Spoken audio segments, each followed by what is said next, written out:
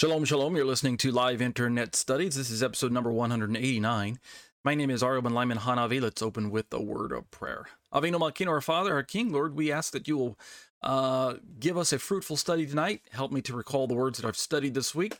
Give me a supernatural ability to practically apply the words, not just in the way I explain them to those who are going to be watching my videos and listening to my podcasts, but ultimately, Lord, it is my desire to be able to walk out your words in my life as a faithful follower of Yeshua, so that I can be pleasing to you, so that I can turn from sin, and so that I can be a witness for your great name. Continue to raise us up as students of the word, as followers after your name, and give us safety and give us blessing. And we'll be careful to give you the praise and the glory. B'Shem Yeshua. Amen. Shalom, shalom. These are the Live Internet Studies. My name is Ariel Ben Lyman Hanavi, and we're working our way through a study that I wrote on Matthew chapter 9, verses, I want to say it's 14 through 17. Yes. It's entitled, Are Judaism and Christianity Incompatible with One Another? And as you can see on your screen, we've been normally reading the Matthew version. This particular passage shows up in two of the other Gospels as well, in Luke and in Mark. And for the latter parts of these studies, I've been turning to the Luke passage because of some more details that show up in the study. So let's read the Luke rendering one more time and work from the notes that I have recorded for us.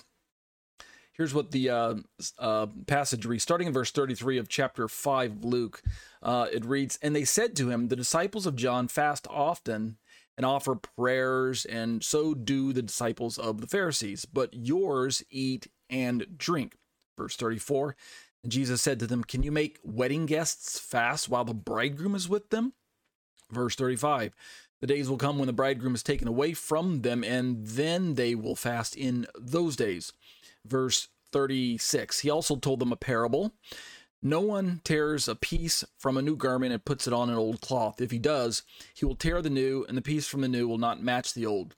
Verse 37, "No one puts new wine into old wineskins. If he does, the new wine will burst the skins, and it will be spilled, and the skins will be destroyed." And then verse 38 and 39, "But new wine must be put into fresh wineskins, and no one after drinking old wine desires new, for he says the old is good." That's verse 39. Now, as we've discussed in the past, we've basically ascertained that there's two primary ways that we can interact with this particular scripture. The two primary ways that we can interact with this particular passage are what's defined as the parable / allegory, or homily, or midrash, or something like that. And that's where we take whatever the details are of the passage, and we give them kind of spiritual meanings that aren't necessarily plugged into the text. They're kind of implied by the details. There's some type of an example, a teaching lesson that seems to be underneath the original words that Jesus spoke. And thus, whenever he uses a parable, we know that there's a greater spiritual truth. And we have license for that because that's what he does. Yeshua himself explains his parables in other places. He'll tell the story, the kingdom of God is like and then he'll give like a grain of mustard seed, or like a pearl of great price, or a man who sowed a field, or the 10 virgins and things like that. And he uses elements to actually drive home a central point. That's the way parables and allegories and things like that work.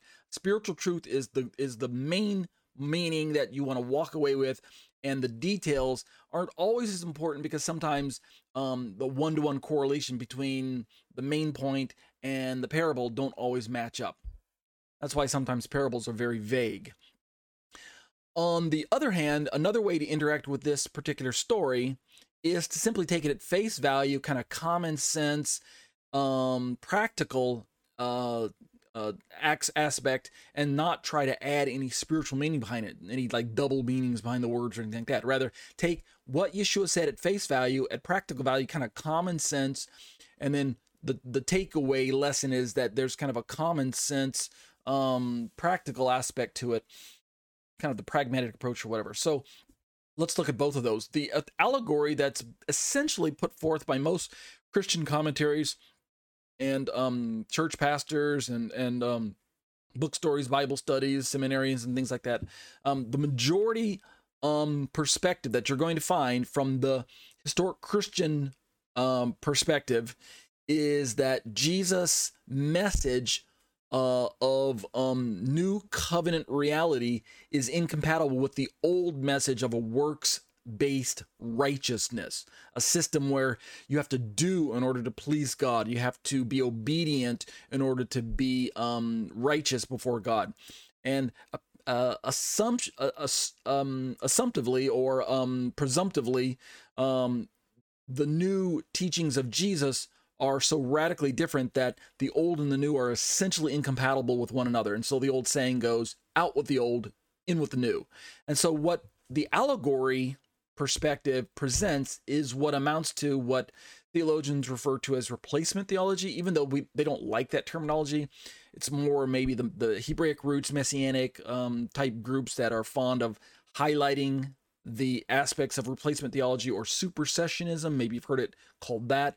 Some details of dispensationalism also get pulled into this description of the allegory.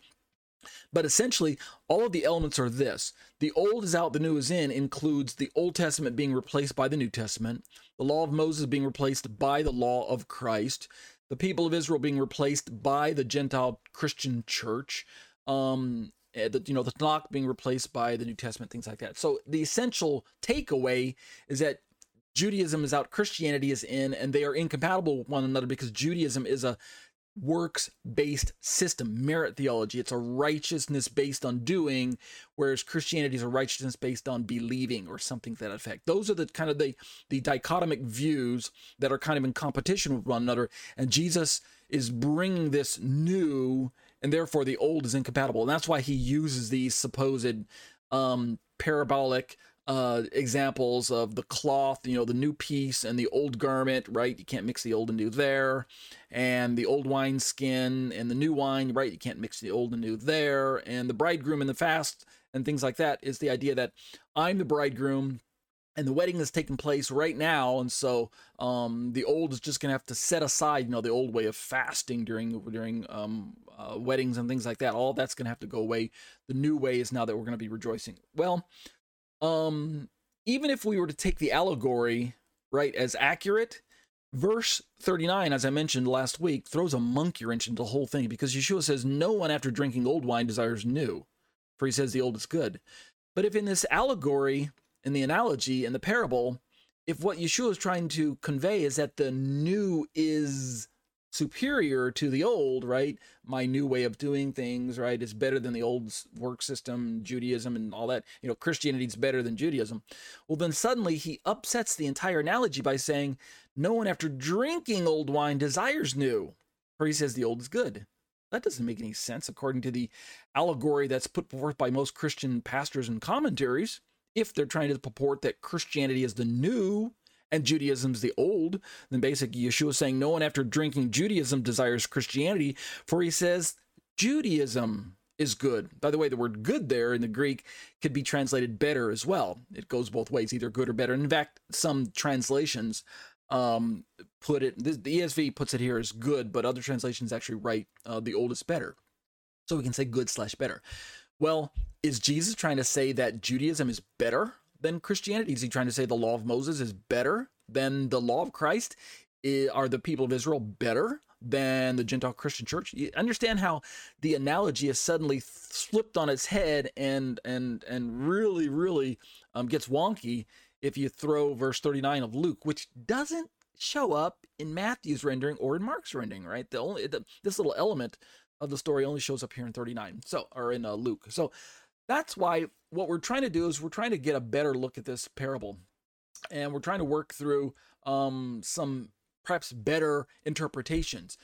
Let's go back to David Stern's commentary and finish out. I think we'll finish this part of my study tonight, and then we'll begin to unpack this just a little bit more. All right, so here's what we can see by looking at this through the eyes of someone who embraces Jesus but still retains their loyalty to Torah, their faithfulness to God's ways, and doesn't see Judaism as a works-based religion like Christianity imagines it to be. I mean, I've had this discussion with other people who follow my study, and there are just numerous logistical problems with assuming that the Judaisms held to some form of works righteousness, even if we factor in the interactions that Jesus has with certain people like the rich young ruler, where he asks him, "What must I do to inherit eternal life?" We will talk about that passage perhaps before this study is through, but we're not going to look at that tonight. Let's pick up David Stern's commentary here. He wrote the Complete Jewish Bible, and he's also the author of the Jewish New Testament Commentary. I'll put little screenshots of those on the video screen in post-production. Here's what his commentary says. The meaning of the figure, and he's centering on the new wine part, right? We've already looked at the patch in the garment.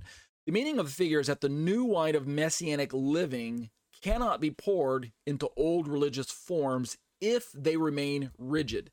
Now, let me just pause and interject. If you carefully go back and read through the passage on your own, and be careful to notice the words that are used, and if you're really, really careful, you're going to go look at the original Greek of some of those words, what you're going to find is that actually in the analogy, in all three gospel renderings, Yeshua is not actually trying to throw out the older item, whether it be the garment or whether it be the wineskin.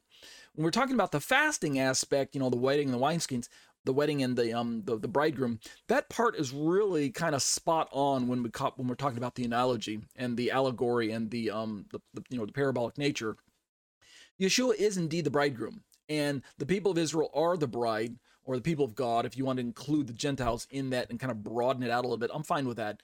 But we do know and affirm that Jesus is that bridegroom who has been promised by God his Father, and now he's brought into the picture, and therefore the anchor to this whole story is the fact that he is now bringing himself into the equation, and therefore the time for rejoicing is now. And yes, he'll leave planet Earth, and then they'll be persecuted, and then you can mourn then because the bridegroom's taken away. But you have this rejoicing still in the back of your mind because number one, the Holy Spirit's been given in Yeshua's place, and number two, Yeshua's going to return again someday. So it's not even a total weeping, sorrow scenario for us Christians. We know that one day our Messiah will return and take us to be with him, and then we'll dwell together as one big family again. But the point of the parable here is that if it's the allegory and we start from the bridegroom there, then we've got good ground to work from. But it's when we start moving into the allegorical meaning of the patch and the wine that we run into trouble in historic Christian interpretations. But recall, if you go back and read the story very, very carefully, you'll see that Yeshua actually is trying to keep and preserve the older items. The patch is brought into the picture because you want to keep the garment. Otherwise, why would you be patching it? Why don't you just either give it away, throw it away, toss it out, and buy a new one? Something like that. Likewise, with the wine and the wineskins, Yeshua clearly says at the end of Matthew and in Luke's rendering, if you recondition the skins prior to introducing this new wine, you'll be able to preserve not only the new wine, but the wineskin as well. Both will be preserved, is the way it's described in Matthew and in Luke. Likewise, if we carefully go back and look at the Greek words for new and fresh, sometimes rendered new and new, when we're talking about new wine and new wineskins, there are two Greek words that can carry the nuance of new as in qualitatively new and new as in chronologically new. One is new in time, like new on the scene, and the other carries the idea of new as in refreshed or refurbished or something like that, reinvigorated. And so it's better to render one of those words as new and the other word as fresh, not new and new, as in they're both brand new and never before been used.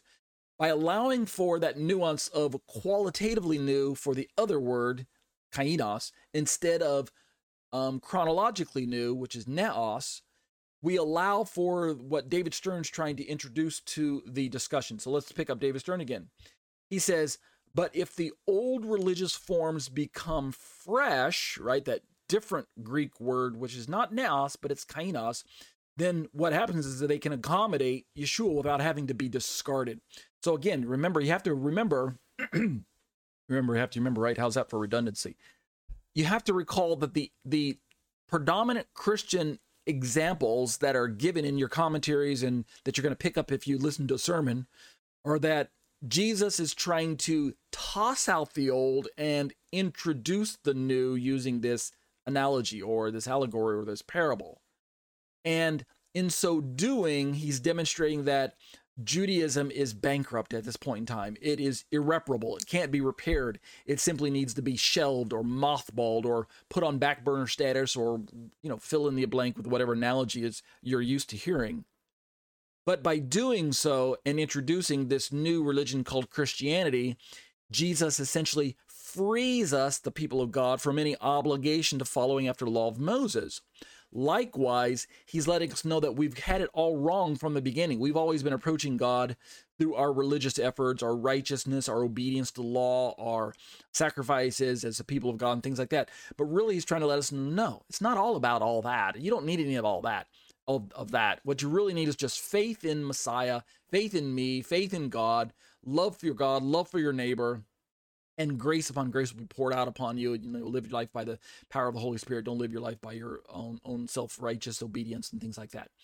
So what we're beginning to see, though, is in that description, if Judaism is truly the bankrupt religion, right, that Christianity describes it as today, then it would be true and it would be necessary, if that stereotype were true, it actually would be necessary for that old religious form to be tossed out, or Jesus to replace that, if that's really accurate view of the Judaisms of the first century. But what we're going to find is, if history will help us, along with a better reading of the New Testament, there's simply no way to sustain that stereotypical perspective of the Judaisms of the first century as this stone-cold religion of works. It just doesn't pan out. Even, again, if you factor in the idea that many of the religious people of Yeshua's day were very, very faithful and loyal to God's words and Torah, we have to ask the question of motive. If Judaism has the proper motives, then we can rechain Judaism. Remember, and I'll say this, then I'll shut up and keep reading David Stern's commentary. Remember, originally when God gave the instructions to Moses to give to Israel, right? We're talking about the constitution of Israel as a people. The laws of Moses became their very constitution, just like we in the United States, the American people, we have this constitution, right? We have these laws that govern our very lifestyle and the fabric of our society. This was the way the Torah was interacted with and viewed in the life of ancient Israel, and even somewhat today, but we live in democracy rather than theocracy. But the point I'm trying to emphasize is that we should not be so easy to dismiss the Torah in Yeshua's day, because this would leave them vulnerable to what? The constitution of Rome around them? The Greek societies? Was Jesus saying, pitch the law of Moses and start living according to, you fill in the blank? There wasn't a New Testament body of writings that were collected together just yet, right? It's not like Yeshua was assuming that they would just simply live according to the laws of Rome around them, right? Remember, the choices around ancient Israel were basically pagan, and pagan, right? Take your choice. Your flavor of paganism was really what was the only other options besides living according to the laws of Moses, without making it up on your own, or live according to laws of the rabbis, right? I mean, we know that they had really watered down and perverse interpretations of Torah here and there. So it is unthinkable that Jesus would come to rip out his father's Torah from the equation for that reason that I'm describing there, right? There's just no other way for the people of God to be expected to live righteously and to have definitions of sin according to God's standards if they're going to toss all of the standards that Moses has already laid down for them. That's number one. But number two, God's words are pure, right? Go back and do yourself a favor and read Psalm chapter 119 all over again. It's the longest psalm in the entire book of Psalms, so you can't miss it. And every verse is a kind of statement about God's laws and teachings and instructions and ways that are good, right? They're righteous, they're pure. Why would God give something that's inefficient or deficient or incomplete in its original form, right? It's like, it's impugning God to say that the law that he gave to Moses couldn't cut the job. For the job that it was described to do, it did its job. It was efficient in the job that it was described to do, without trying to force it to do something that wasn't described to do, right? It has its limitations, is the point I'm trying to make. But they were built in God-given limitations, and they were designed that way so that they would take you from step A to step B, right? It was a tool used by God and the Holy Spirit to bring about a desired result in the people of Israel. But in and of itself, it could never bring about a certain result, namely eternal salvation or spiritual righteousness, or things like that. But that doesn't mean it was deficient. God gave that which was good to the people of Israel, and it was to be interpreted the way. So, having said all that, let's go back to David Stern. So, if the old religious forms can become fresh, right, they can be refurbished. They can strip away all of their error and be brought back to their original forms, right? So Judaism doesn't have to be thrown out altogether, right? We don't have to throw the baby out with the bathwater. Then they can accommodate Yeshua, and we can end up with a messianic Judaism. David Stern continues, when kainos is rendered new, as in many translations, right, then the implication seems to be that Judaism cannot possibly be a suitable framework for honoring Yeshua, the Jewish Messiah. Only the new wineskin of Gentileized Christianity will work. This is the essential interpretation of the allegorical perspective that's offered by mainstream Christianity, evangelical Christianity today, in most of its forms, not certainly all of the forms, right? You're going to find some who are going to say that this is a weak interpretation, and they're going to. That's why I had to offer the kind of the common sense. There are a lot of Christians that are uncomfortable with replacement theology, and rightfully so. Supersessionism, the idea that Israel has been replaced by Christianity, doesn't sit well for many evangelical Christians who love Israel. And so that's why I've been becoming aware and giving credit to some Christian authors out there who are simply saying, let's pitch the centuries-old allegorical explanation that we've been going with for hundreds of years, where we've been teaching that the old is out and the new is in, and Judaism's the old and Christianity is the new. Let's toss that, and let's just go back to kind of a safe, neutral interpretation, where basically Jesus is saying, look, if you take all four elements, the wedding, that's first element, the wine, the patch and the clothing, that's the second element, the wineskin, that's the third element, and the new wine and the old wine, that's the fourth element, right? If we use Luke's rendering, it's only three elements if you look at Matthew and Mark, but it's four if you look at Luke. If we take all of them and put them on the table and analyze their similarities, what we end up is a basic structure that reveals that common sense is the main focus of Yeshua's statement. So we start this whole thing off with a wedding feast, right? And it's an observation from people around them saying, "Hey, why are your disciples not fasting?" Right? Blah blah blah. Everybody fasts at weddings, but then Yeshua says, "Wait a minute, duh. I'm the Messiah. I'm the bridegroom. Why would you want to fast when I'm here? Right? Rejoice. Don't fast. It's just common sense. Hey, right? You get it." In that interpretation, we don't have to insert any allegorical framework that would talk about old versus new, Judaism being out, Christianity being in, anything. We just talk about common sense, use your thinking brain. Hey, I'm the Messiah. Why would you fast? And then to make his example stick even more, he then introduces three parables that are linked or rooted in the actual example of the wine. Of the bridegroom and the bride. Remember, the first thing that's mentioned about the fasting and the wedding, that's not a parable. That's not allegory. That's not that really happened. And so Yeshua's trying to say, hey, if you want to understand why we're doing what we're doing, let me give you three parables to just explain the common sense factor. Right? No one introduces these two elements of a cloth together suddenly, right? New patch, old cloth, old clothing, right? Because if you do, then common sense tells you that there's going to be a problem, right? They're going to rip away from each other when you wash the two together. Likewise, with new wine and old wineskins, you thrust them together suddenly, and common sense tells you that there's going to be a problem. Boom, right? The wineskins are going to burst because of fermentation and the stretching and things like that. And likewise, everybody already knows, common sense tells you that the old wine is better because it's already been aged. So those are all three of the parables that follow the live example all lend the support to the common sense factor. And so there's really no need to even introduce this pejorative allegory that the Christian church has come up with about Judaism being out and Christianity being in, things like that. So David Stern is he's working from the allegory, but he's trying to offer a better way to look at it. He continues, this is a peculiar conclusion, especially if recalled that Yeshua was speaking with his fellow Jews. Right? We have to constantly remind ourselves that Jesus spoke within a worldview that was favorable to Judaism. He wouldn't go around just upsetting the apple cart if it didn't require it.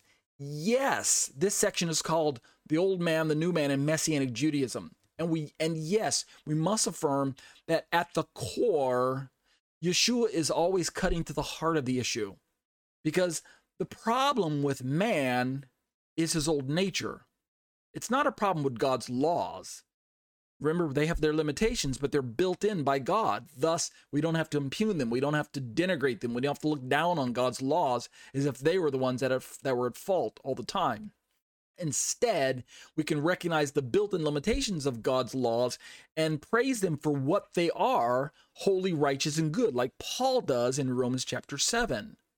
What we then do instead is we recognize that the primary problem with us is our old nature, and that a reform needs to take place from the inside out. If the old man can be reformed, then we've got something to work with. If the Spirit of God can change the heart of a man from stone into flesh, then we've got something to work with. And Yeshua knows that, right? He's the wise God. He's God living among us. He's God among men. And so, speaking to fellow Jews and just walking around, saying Judaism's out, Christianity's in, right? My teachings are in, the law of Moses is out, let's replace everything. Hey. That just wouldn't fly with any Jewish person who is seriously worth their place in Israel. Let's keep reading David Stern. Let's finish this paragraph right here, and then we'll call it quits tonight. As rendered here, David Stern is saying, the point is that the only vessel which can hold the new wine of Messianic life in a Jewish setting is a properly renewed, restored, reconditioned, and refreshed Judaism, such as Messianic Judaism was in the first century and aims to be now. So, we're looking at David Stern's different way of interpreting this passage. He's of the impression that Messianic Judaism is a viable option for us to choose. As I'm closing, in the ancient historical Christian way of interpreting these elements of this parable, Judaism is irreparable. It cannot be replaced. It's run its course. It's old. It's worn out. It needs to be replaced by a new way of living. Indeed, Judaism is a bankrupt religion because it is a system of works. It's a merit theology system. It's based on righteousness of keeping the commandments of God. And because we as Christians affirm that you cannot work your way into heaven, right? It's not about works, but by grace. By grace, you saved through faith.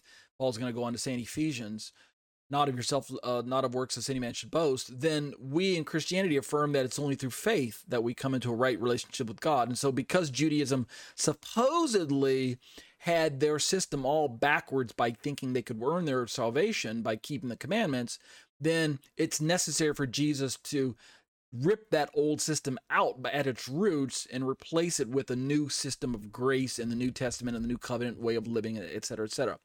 But David Stern's saying, no, there are manifold problems with those interpretations of this particular passage. But suffice to say, it's not necessary to discard Judaism in order to bring in the truth of what Jesus is trying to preach. Messianic Judaism is a viable option. And so let's work from that particular option, from that particular perspective. We'll pick this up again next week, and perhaps we'll finish David Stern's commentary. I don't want to rush it, so I broke off right there with that, leaving that last little section. But we'll pick this up again next week with Judaism v. Christianity. Are Judaism and Christianity incompatible with one another?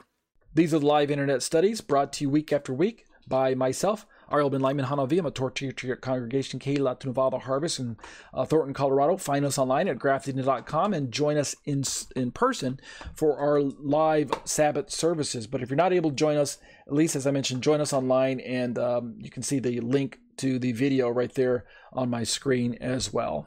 These live internet studies are a part of my own Torah teaching ministry, which parks itself on the web at tetzetorah.com. That's tetzetorah.com. I'd love to have you join me at my own home personal website there and browse around and take a look through all the commentaries that you see on my screen right now as well. I also have a YouTube channel that I'd be delighted if you popped in and took a look around there as well. youtube.com/c/Tetze Torah Ministries. If you do hit my website, my YouTube channel there, be sure to take notice that I update the site essentially daily, uploading videos daily. Make sure then to subscribe, hit the bell for notifications, leave thumbs up for all the videos that you like. Leave me some comments and questions about things you have your own thoughts on, and be sure to share the content with your other friends and family members in your social media circles, okay? Just some brief important details. If you'd like to join us for our live studies, be sure to get access to Skype somehow. If you're on my website right now, during the live study and you click on that blue Skype link, it'll actually open up Skype in your browser and you can just join us right there. And we hope you can join us live, because we engage in live Q&A after the study is over, opening up the microphones, and it's exclusively to the live studies that we engage in that live study Q&A. But if not, take one last moment to scroll to the very bottom of my website, where you can see some Hebrew writing and the black section down there, and prayerfully consider partnering with me to take the Torah around the world in this particular format. You can click on the little yellow donate button and bless me that way with your financial gifts and contributions. And I'm so blessed to be able to be in a place where I can receive your generous gifts. Thank you to all of those who have given in the past and are continuing to give. I'm so thrilled to be on the receiving end of your generosity. And as I always say, be blessed as you seek to be a blessing to others.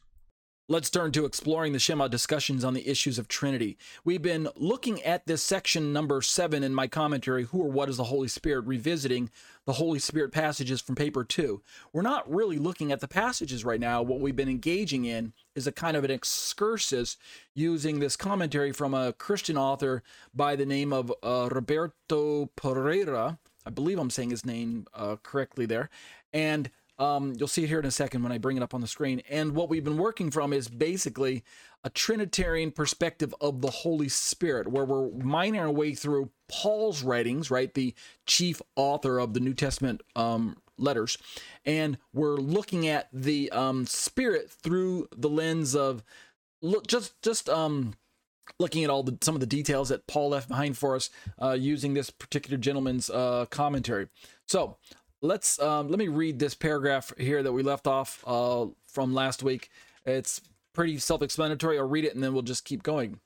This author says, Paul, addressing the believers in Rome, sums up in one single verse the triune relationship of the Godhead in the believer's life. You are controlled not by the sinful nature, but by the Spirit, if the Spirit of God lives in you.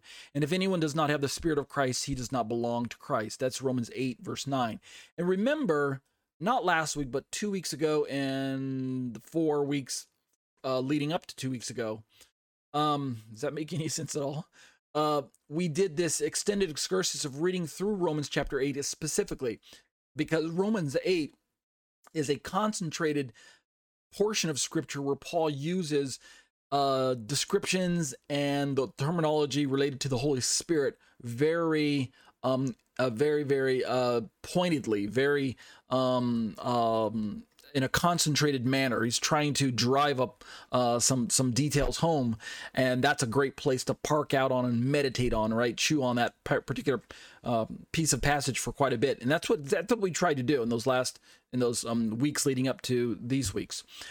So it's no wonder that this author is bringing this passage up again. If you notice, however, all three elements of the Godhead are in view. We have God himself, or the Spirit of God, right? Remember the word God, theos in the Greek, or what we might say is Elohim, or sometimes Yahweh in the Hebrew. This word typically is just explaining or portraying God the Father, even though we don't always have the word the Father in there, just God. But then we have the Spirit, right, by name, pneuma, which can either be referring to God the Father, right, the Spirit of God, or the Holy Spirit, the third person of the Trinity, first person or third person. There's a little bit of ambiguity, and it's only developed by context. But then in this particular passage, we have the Messiah's name, right, Christos in the Greek, or Mashiach in the Hebrew. It says the Spirit of Christ, who does not belong to Christ. And clearly there's at least two persons there, and if anyone who does not have the Spirit of Christ does not belong to Christ, because we have the Spirit of God in the first half, and then we have the Spirit of Christ, or Christ himself, in the second half. And whether you're a Binitarian or a Trinitarian, you have to at least admit that there's more than one detail that's being addressed here. And that's really Paul's style. He seamlessly interweaves his understanding of God's presence among us as believers, because all three persons are at play. It's not one versus the others. There's not a contest going on. Yes, there's hierarchy in God, right? We recognize that. But we also recognize that Paul was trying to simply give details as God gave them to him, without being too philosophical in his explanations. All of the philosophical explanations aren't bad, but we have to realize that they came later on, hundreds of years later in the Gentilized Christian church, when they were trying to scratch their head and put their finger on how it is that God can be one, yet three, yet one. So, but in the New Testament writings, we don't have all those philosophical discussions taking place. Paul just simply states things as they are, kind of in your face, and if you can't understand it, it's because there's a mystery aspect to it, right? God is cloaked in mystery, right? We can't fully understand him, but we can fully accept him, right? We can embrace him. All right, even if it's in mystery. So this author continues, it is remarkable how Paul puts in a nutshell the impact of God's triune activities on the believer's life. Again, God the Father at work, God the Son at work, God the Holy Spirit at work in the life of a believer, and God, Christ, and the Spirit work together in the life of those who are in Jesus, is how the author puts it. This triune operation means life for the believer, the kind of life resulting from the actions of the triune God. The question is always asked, who actually dwells inside of us as believers? We know that there's a transformative aspect to our belief in Jesus. It's not just a mental kind of affirmation that we believe that Jesus died for our sins, and it's not just something that takes place in our brains. It's actually something that we believe by faith takes place very deep inside of a person, right at the heart level, right at the conscious will and thought processes and decision making a portion of a person, right? At the very soul, at the very spirit level, we believe that, you ready for it? God comes to live inside of us. Jesus comes to live inside of us. The Holy Spirit comes to live inside of us. So who lives there? Is it one God, or is it three persons? The answer is yes, it is one God. It is three persons. It's not three gods, and it's not one person. It's one God, three persons, right? So we're talking about discussions of Trinity. This section is entitled Exploring the Shema, Discussions on the Issues of Trinity. Let's keep reading this author's commentary. We're going to work our way, just so you know, down through the three are God and Father, Son, Holy Spirit, three distinct persons. We're going to read a good chunk of his commentary. We'll stop when we get to the part where the title's in the Greek there. All right, so let's go back up. All right, let's keep reading. This author writes, interestingly enough, Paul's synthesis seems to bring to the reader's mind the same literary structure and organization used in the first 8 chapters of the letter to the Romans, where the theme of salvation and sanctification by faith is discussed. I talked about this a few weeks back when we first started kind of taking a bite out of some of these this reader's material, but because of jumping around between this commentary and the Romans 8 mini study, we kind of got lost. So I went back and started from the beginning, but now we're ready to pick this part up again. Look at this, the way that Paul writes, and if you read through the book of Romans, just as by way of example, we can see that if we take the first 8 chapters, right? So we use chapter 8 as kind of the zenith, the point where Paul brings his study to a full sort of conclusion. This author notes that there seems to be a clear Trinitarian pattern in the chapters, and we're just looking at Romans. We take 1, the judgment of God the Father, the judgment of God the Father on sin in chapters 1 through chapter 3, verse 20. So we have God the Father is in full view, and the judgment on sin, that's in the first 3 chapters. 2, the atoning work of the Son through which God justifies and sanctifies, occupies chapter 3, verse 21, and goes all the way through chapter 7, verse 25. So that's kind of a second middle section that if we were to outline this, we would see this, where it's the work of the Son and redemption and what Jesus has done for us as our Messiah on the cross, defeating sin and bringing us into this right relationship with the Father, etc., etc. And then 3, the freedom and guidance of the Spirit picks up the primary focus of Paul's writing, starting in chapter 8 in verse 1 and moving through the entire chapter of verse 39. So you can take Romans starting in chapter 1 and work your way all the way through Romans chapter 8 and break it down along those Trinitarian themes by having God as the theme in the first 3 chapters, the Son being the theme in the next 4 chapters, and then the Holy Spirit being the theme in the final chapter, right? So 1 plus 4 plus 1. 3 plus 4 plus 1 is 8, right? The 8 chapters, sorry. So that's what the author is trying to tell us right now. He goes on to say that there's a similar structure in the letter to the Galatians. The NIV entitles verses 3, verse 26 through 4, verse 7 as, quote, sons of God, and verses 5, 1 through 15 as freedom in Christ, and then verses 5, 16 through 26 as life by the Spirit. So notice we have sons of God, freedom in Christ, life by the Spirit. We have all 3 elements there once again, Father, Son, Holy Spirit, which corroborates our reasoning that for Paul, God is one, but also 3. And the careful Trinitarian is going to have to over and over keep articulating this position to those who would not who don't hold to this Trinitarian position. Every day, every week, I interact with non-Trinitarian folks by way of either email or YouTube commentaries or things like that, YouTube comments.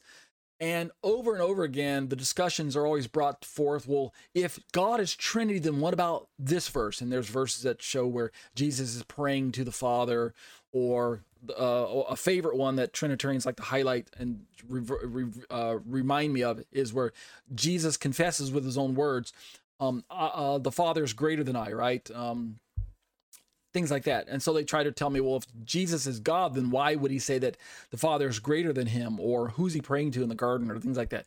And I just kind of have to scratch my head in amazement that we have to have this kind of discussion over and over again with non-Trinitarian believers, because we Trinitarians are not teaching that there are 3 gods. And this would be a problem if Jesus is God and God is God, and they're 2 separate beings competing with one another. How could Jesus pray to himself, right, if there's only one God? But if there were 2 gods, then, hey, I guess that's who Jesus is praying to. But yet, if Jesus says that the Father is greater than me, right, the Father is greater than I, then how can he equate himself as God? Well, we have to remember there's a healthy amount of ambiguity and equivocation baked into the English terms God, right? You see the bumper sticker on the car in front of you, it says Jesus is God. I mean, that is loaded with equivocation, loaded with ambiguity, loaded with terms that are just waiting for an argument to happen, a disagreement to happen. There's just no way you can understand really what's what is properly conveyed by the phrase Jesus is God. It's probably why Jesus didn't go around saying, guess what? I'm God, I'm God, I'm God. It just wouldn't really fly. It doesn't really make any sense. The word God is too ambiguous in that statement. So as Trinitarians, we are constantly trying to disambiguate. We're trying to unpack the words and terms that we find in the Bible that have been translated over into English so that we can explain that God in his essence is one, and the three persons of the Trinity share in that same essence, that same, what we say in the Greek is the ousia, right? The essence of what God is shared across the persons of God, meaning there's only one essence or being. Last week I used like the analogy of like class or kind or species or things like that. Try to get it a little more scientific, but the idea is that the substance, if we want to say it that way, the substance that God is made of is shared by all three of the persons of God, and that's why we can say that they are very God, because there's only one of these kinds of substance. And here's the kicker: without getting philosophical, the writers of the New Testament understood by the revelation of God that there was only one true substance. I'm using the word substance kind of loosely, right? Because that's not the way the Bible really describes it, but that's the understanding we can walk away from given the data that we're left to interpret. The substance that God is made up of is unique to God. That's the point that's really driven home as you read passages like starting in Isaiah chapter 40 and working your way through the next four chapters, 40, 41, 42, 43, 44, the 5 chapters there. God over and over again establishes that he is the only and true God who wears the title of creator and savior and redeemer and things like that. And this unique and exclusive language that we find that's rooted in the Old Testament and carried over into the New is designed to help us understand that the definitions and properties of whatever God is made up of are exclusive to God. And therefore, when the writers of the New Testament introduce language that overlaps the eternal Word of God with God, on one hand, they're introducing a separate person, but at the other hand, they're grounding the identity of this eternal Word of God in the same substance that God himself is composed of, meaning the ingredients that God is made up of are true of the eternal Word of God and also true of the Spirit of God, leading us to the conclusion that there's only one true God from which three persons can be interacted with. And so that doesn't have to be done philosophically. You can just take it at face value. I know it's mysterious, but it's not contradictory. And so that's kind of what the author is also trying to express to us. He continues, Ephesians 2:18 reads that, quote, through him we both have access to the Father by one Spirit, right? Through him. Who's the him? The him is Yeshua. Again, this is what we might call, some Trinitarians like to say that these are Trinitarian passages whenever you have mentions of Father, Son, Holy Spirit, or the three persons. I don't necessarily use the phrase Trinitarian when I'm reading with these passages, although I wouldn't make a hard break by distancing myself from that description. Rather, I like to say they're triadic passages because they're introducing at least the three elements or three persons. I say elements, but three persons to the Godhead. They're bringing in three factors that we would ordinarily wouldn't always have to interact with. All of the verses in the Bible don't always display three persons, right? Sometimes it's just one, sometimes it's two. It almost gives us the impression that sometimes God is only one and sometimes God is two. But the fact that we have three is data that we have to contend with. And this is where I think, as I kind of digress a bit once more, this is where I think my Unitarian or non-Trinitarian brothers and sisters are led astray. The Bible, if taken in isolation from passage to passage, if we cherry pick, and I'm not accusing you guys of cherry picking, so don't misunderstand my analogy here, but if we don't take the Bible in its totality, if we only focus on one section or one passage or one chapter, etc., then we can be led astray that either God is only one when we're in terms of numerical identity, or we come to the impression that God is maybe two. Like he's a Binitarian. I have a few people interact with me via my YouTube comments that are trying to explain to me that there's God and then there's the Spirit, or there's God and then there's the Son. There's no three. And then, of course, there are some who just say, no, there's only one God, right? He's numerically one in terms of identity. But again, if we take the Bible as in its wholeness, in its fullness, which allows for the progressive revelatory nature of God, adding more details as time moves on. I have a certain brother who's interacting with me, who says I have like a very easy voice to listen to. And he's fond of reminding me that he doesn't believe that the Bible is progressive. He's like, why would you say that the Bible progressed? You know, God isn't progressive. He's always been the same. There's no progressive nature. There's no progressive revelation aspect to God's nature. He's always been the same. I think you're misunderstanding me, brother. I'm not saying that God's nature is progressive. I'm saying that God's revelation of information to humans is progressive, right? To mankind. God didn't dump all of the information of who he is and what he's doing to mankind all in one verse or even in one book.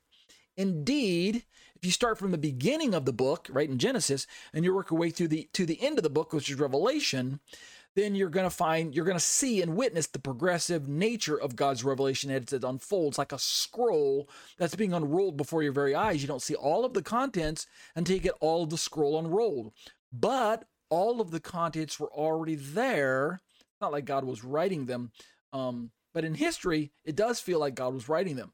But we have to remember that from God's perspective, because he lives outside of time, the scroll was already written, right? He knew the nature of man before he even created man. He knew that Messiah would be the substitutionary sin offering for a fallen humanity, even before mankind came into the picture, because God knows everything. He lacks nothing in knowledge. He knows the end even before the beginning begins, right? That's the powerful nature of the God that we're dealing with.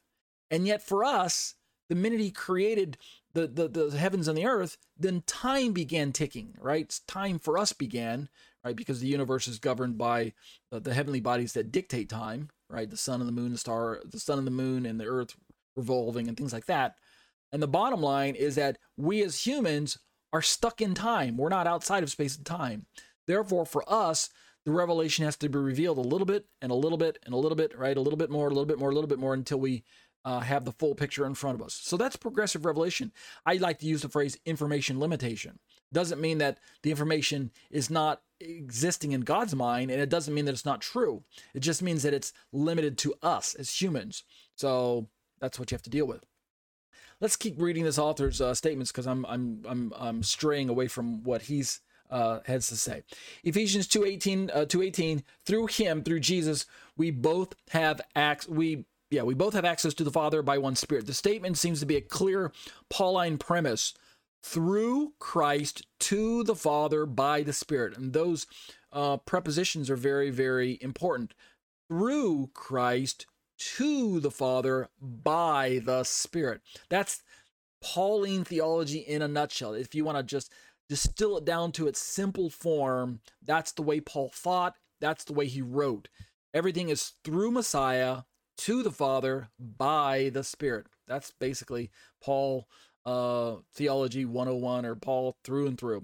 Thus, Paul's evidence for the Trinitarian conception of God could be summarized in three groups of passages. Let's read these three groups of passages, and then we'll call it quits tonight. First passage. In the first group, an unequivocal Trinitarianism is presented. Unequivocal meaning it's not ambiguous, right? So let's listen to it. For instance, in his blessing found in 2 Corinthians 13:14, Paul mentions together God, the Lord Jesus Christ, and the Holy Spirit without making any distinction among the three persons. He simply mentions three. Therefore, it seems reasonable to assert that he perceives them as co-equal. Let me pause and let that sink in for a little bit. Paul mentions three: God, the Lord Jesus Christ, and the Holy Spirit. Remember, these are the favorite titles that show up in Paul's writings. God is the Greek word theos. The Lord Jesus Christ utilizes the word kurios Jesu Christou, there as Lord Jesus Christ, and then ta pneuma hagiou, the Spirit who is the spirit of holiness, the pneuma hagiou, or hagion, however you want to describe it, reading it using the case.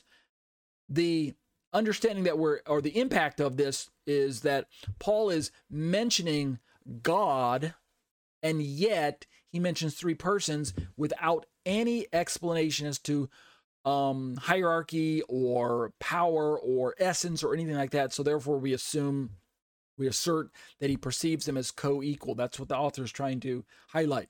Second group of passages that are unequivocal statements of Trinitarian theology. And when I say unequivocal, the non-Trinitarian has to wrestle with the implications of passages where Paul is bringing in these three persons. If God is not Trinity, why would Paul bring in God, the Lord Jesus Christ, and the Holy Spirit? Why does Paul have to bring in those three? If God is not Trinity, if God is not tripersonal, that's the point I'm trying to highlight. It's one thing to speak of God the Father and then not mentioning anyone else.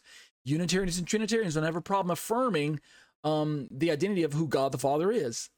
Likewise, when we bring in discussions of who Jesus is, Unitarians seem to have no problem accepting that Jesus is this glorified man that God created a long time ago in a galaxy far, far away, right? I call Star Wars theology, right?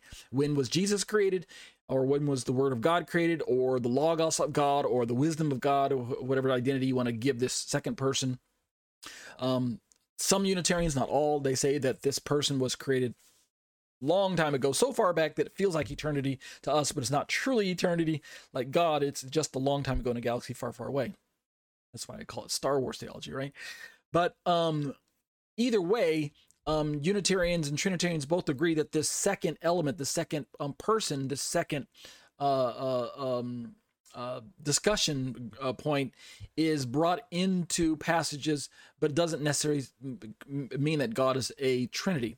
But when people like Paul introduce all three, and he doesn't give any furthering explanation, and even when he does, it allows us to realize that the Bible is introducing us to language that is familiarizing us to this narrative that we call Trinity, that God has always been. He's always known that he's Trinity. I mean, God isn't the one who has the identity crisis. It's we, as humans, who are trying to figure out who this God is. So this author says in the second group of passages, Paul presents the Godhead as a trio. In Ephesians 4:4-6, he talks about one Spirit, one Lord, one God, and Father. And in 1 Corinthians 12:3-6, each person is introduced in sequence with the article the, following a similar pattern used in Ephesians 4, right? In a more indirect reference, the three persons are also mentioned in Ephesians 1:13-14. So that's why I talk about these as triadic passages and things like that. Trio passages where we have all three of them being discussed, mentioned, put forth in front of us for us to contemplate without having to turn it into some heavy philosophical argument or disagreement. And then finally, this author talks about, and we'll stop here tonight, pick this up again next week. This author talks about in the third group of Pauline texts, Pauline, I'll switch back and forth the way I pronounce that word, Pauline. The three persons are mentioned together, but without any clear threefold structure. A good example of this pattern can be found in Galatians 4:4-6. Quote, God sent the Spirit of his Son, right? God sent the Spirit of his Son. Just seamlessly, God sent the Spirit of his Son. And we have to ask, is that Spirit there the Spirit of God, the Spirit of Christ, or the Holy Spirit? Right? There's a little bit of ambiguity there, kind of on purpose, where Paul's just helping us to see that, hey, this God is complex. He's complex in his unity. He's one God, but his nature is complex. He's tripersonal, but there's one God. And so Paul just writes that way because he can't depart from monotheism. He can't depart from the truth of the fact that there's one God, right? He knows this from reading the Old Testament. There is only one God. He cannot insinuate that there's more than one God. That's error. That's fallacy. That's idolatry, right? There is not three gods or two gods. There's only one God, and yet he's interacting with us in these ways that lead us to the conclusion that he's tripersonal. God sent the Spirit of his Son. The same happens in Romans 8, 1 and following, and 2 Corinthians 2, 13, and Titus 3, 4 through 6. All right, so those of you who are following along with my study on my YouTube channels, I know you're just going to jump into my comments and rip apart everything I said, or interact with the author and things like that. Feel free to send in your questions and comments. I know that this topic can be highly engaging. For some of you, you're snoring. You've been put to sleep. What can I say? But either way you slice it and dice it, I seem to get the impression that these topics of Trinity are becoming more and more relevant, because there seems to be this growing, how do I want to describe it? This growing almost trend, if I want to use that word, within religious circles to try to attack the Trinity. And it seems to be rather vogue to put down the Trinity and to kind of throw it under the bus as if it's an invention of Catholic Christianity in the 4th century or something like that. I hear that over and over again from non-Trinitarian pundits, detractors, people who leave comments on my YouTube channels that try to tell me that what are you like a Catholic puppet? You know, you blind by the papal bull, which is just bull. They tell me, this is a Catholic Christian invention, the Trinitarian doctrine, but God has always been just one God or something like that. I'm thinking, good grief, are you even listening to my discussion? So we'll pick this up again next week. I'm fine with you leaving comments. Just don't write a whole book and paste it into my YouTube comments. Okay, that's not appropriate. Interact with the material. Okay, leave a few comments that I can address and write back to, and we can go back and forth. But if you're just gonna dump a whole essay into my YouTube video, well then that's not really cool. Okay, so don't do that. But that'll do it for exploring the Shema, discussions on the issues of Trinity. Let's turn to our liturgy for tonight. We're almost done. Last week, we read Jeremiah 31:31. This week, we'll just read one verse as well. We're going to read verse 32 right here from the ESV, and we'll read the Hebrew right there over on the right side of the screen. Jeremiah 31:32. The prophet says to Israel, this new covenant that we read about in verse 31, it is not like the covenant that I made with their fathers on the day when I took them by the hand to bring them out of the land of Egypt, my covenant that they broke, though I was their husband, declares the Lord. So God promises that he's going to make a new covenant with the house of Israel and the house of Judah. Obviously, if you are a Gentile, if you're not of the house of Judah, if you're not of the house of Israel, how do you participate in the new covenant? Well, of course, most of you are going to answer and say, well, easy. I place my faith in Jesus, and because he instituted the new covenant, then I become a part. And I would answer, correct. That is right. You are brought into new covenant through your faith in Messiah. Absolutely. Amen. Baruch Hashem. That is exactly how you, as a Gentile, become a participant in the new covenant. You place your faith in Yeshua, and he brings you in to covenant membership and into the kingdom of God. But remember what we learned in my Roman study. The kingdom of God is a kingdom that God has already set up with Israel. And the new covenant, God says, he declares with Israel and with Judah. So if you are a Gentile and you haven't converted and you do believe in Jesus, then you're brought into the kingdom of God that includes the people of Israel. You become part of this kingdom and you become a participant in this kingdom. I believe that Paul would teach that you get grafted into Israel at the remnant level. You don't get grafted into national Israel and become an Israelite with national Israelite status so that you can call yourself a Jew. That's not necessary, nor is it accurate. But you do become a spiritual Israelite, if you want to use that term. You certainly become a child of Abraham. Paul would teach that in Galatians chapter 3 and Romans chapter 4. So we know that's true. But Is it Galatians 3 or is it Galatians 4? Yeah, I think it is Galatians 3 and Romans 4. I always get those two mixed up. But the point I'm trying to highlight is that as a Gentile, you are brought into a connection with Israel at that peoplehood level. You are brought into the house of Israel, even though you don't have to convert. I do believe you become a spiritual Israelite as a Gentile. What does the Hebrew say on the right side of the page? It says, Lo kabrit asher. I'm sorry. Yes. Lo kabrit asher karati et avotam b'yom chezeki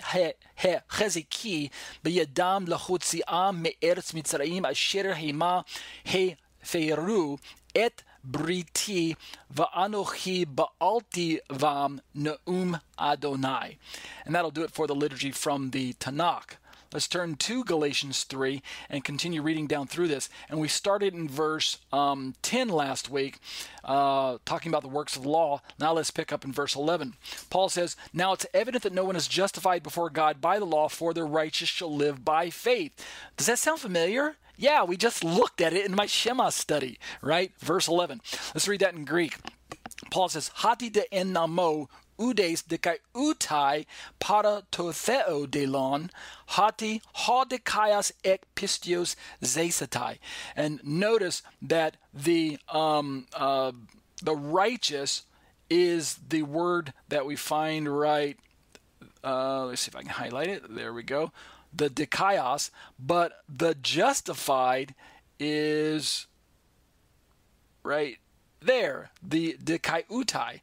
So you can see that they're similar. Dikaiutai, dikaios, it's the same root word, which I've hovered my mouse over it. Should show up as Strong's number 1344 and Strong 1342. You can even hear the numbers that they're related. Anyway, that'll do it for our liturgy for tonight. Let's turn to the video. We've got two videos to watch tonight. The first one is in Romans 1:17, the righteousness, the just shall live by faith, the passage from Habakkuk. And then the second video is Habakkuk. So after the videos are over, we'll simply turn to the closing and we'll dismiss in prayer. Okay, you guys ready? Here we go.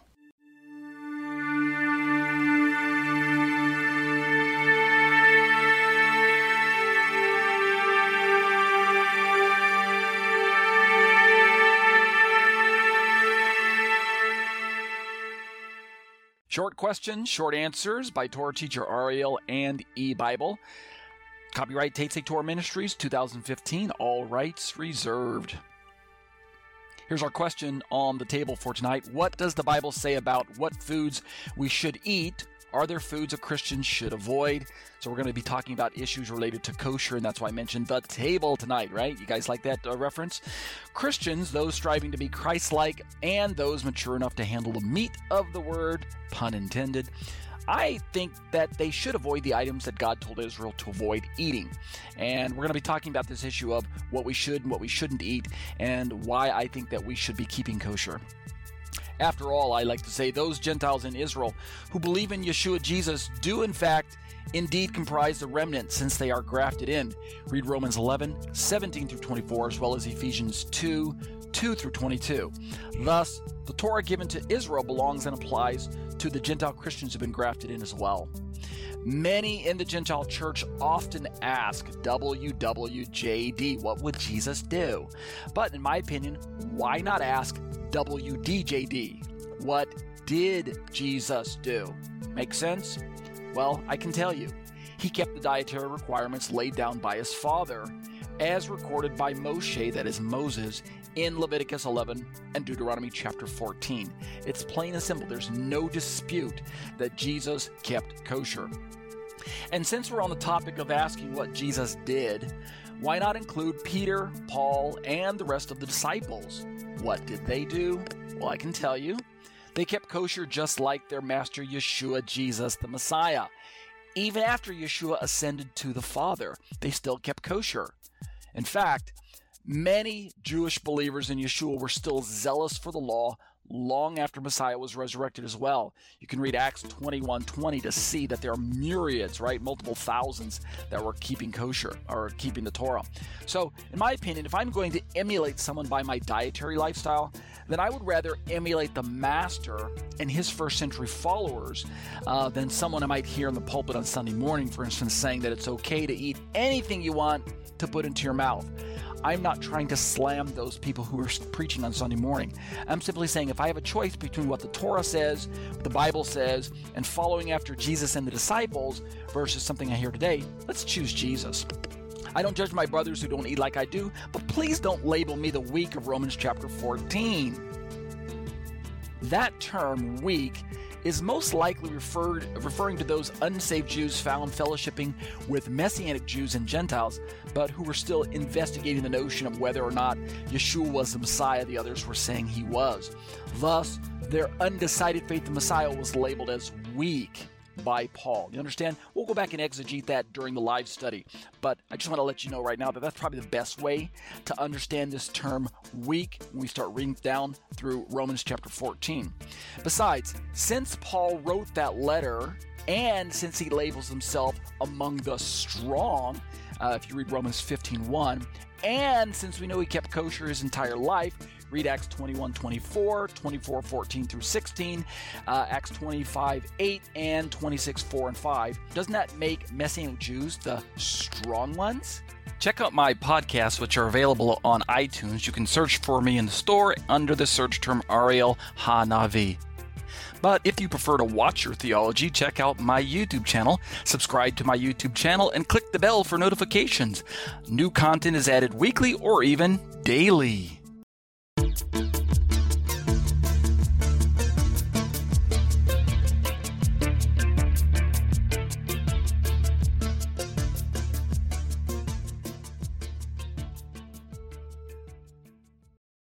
That'll do it for the video for tonight. Let's close in prayer. Abba, I bless your name and thank you for the study. I thank you for the time that was spent.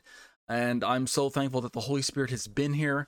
He is faithful to perform that which he promised he will do, which is reminding us of the words of the Master Yeshua. Continue to give us a opportunity to not just press into your words and to study, but to be a witness to those around us, to share our gospel message, to share the testimony that we have as believers in Messiah. Continue to raise us up and protect us, and give us opportunity to come together as often as we can, and we'll be careful to give you the praise and glory b'Shem Yeshua. Amen.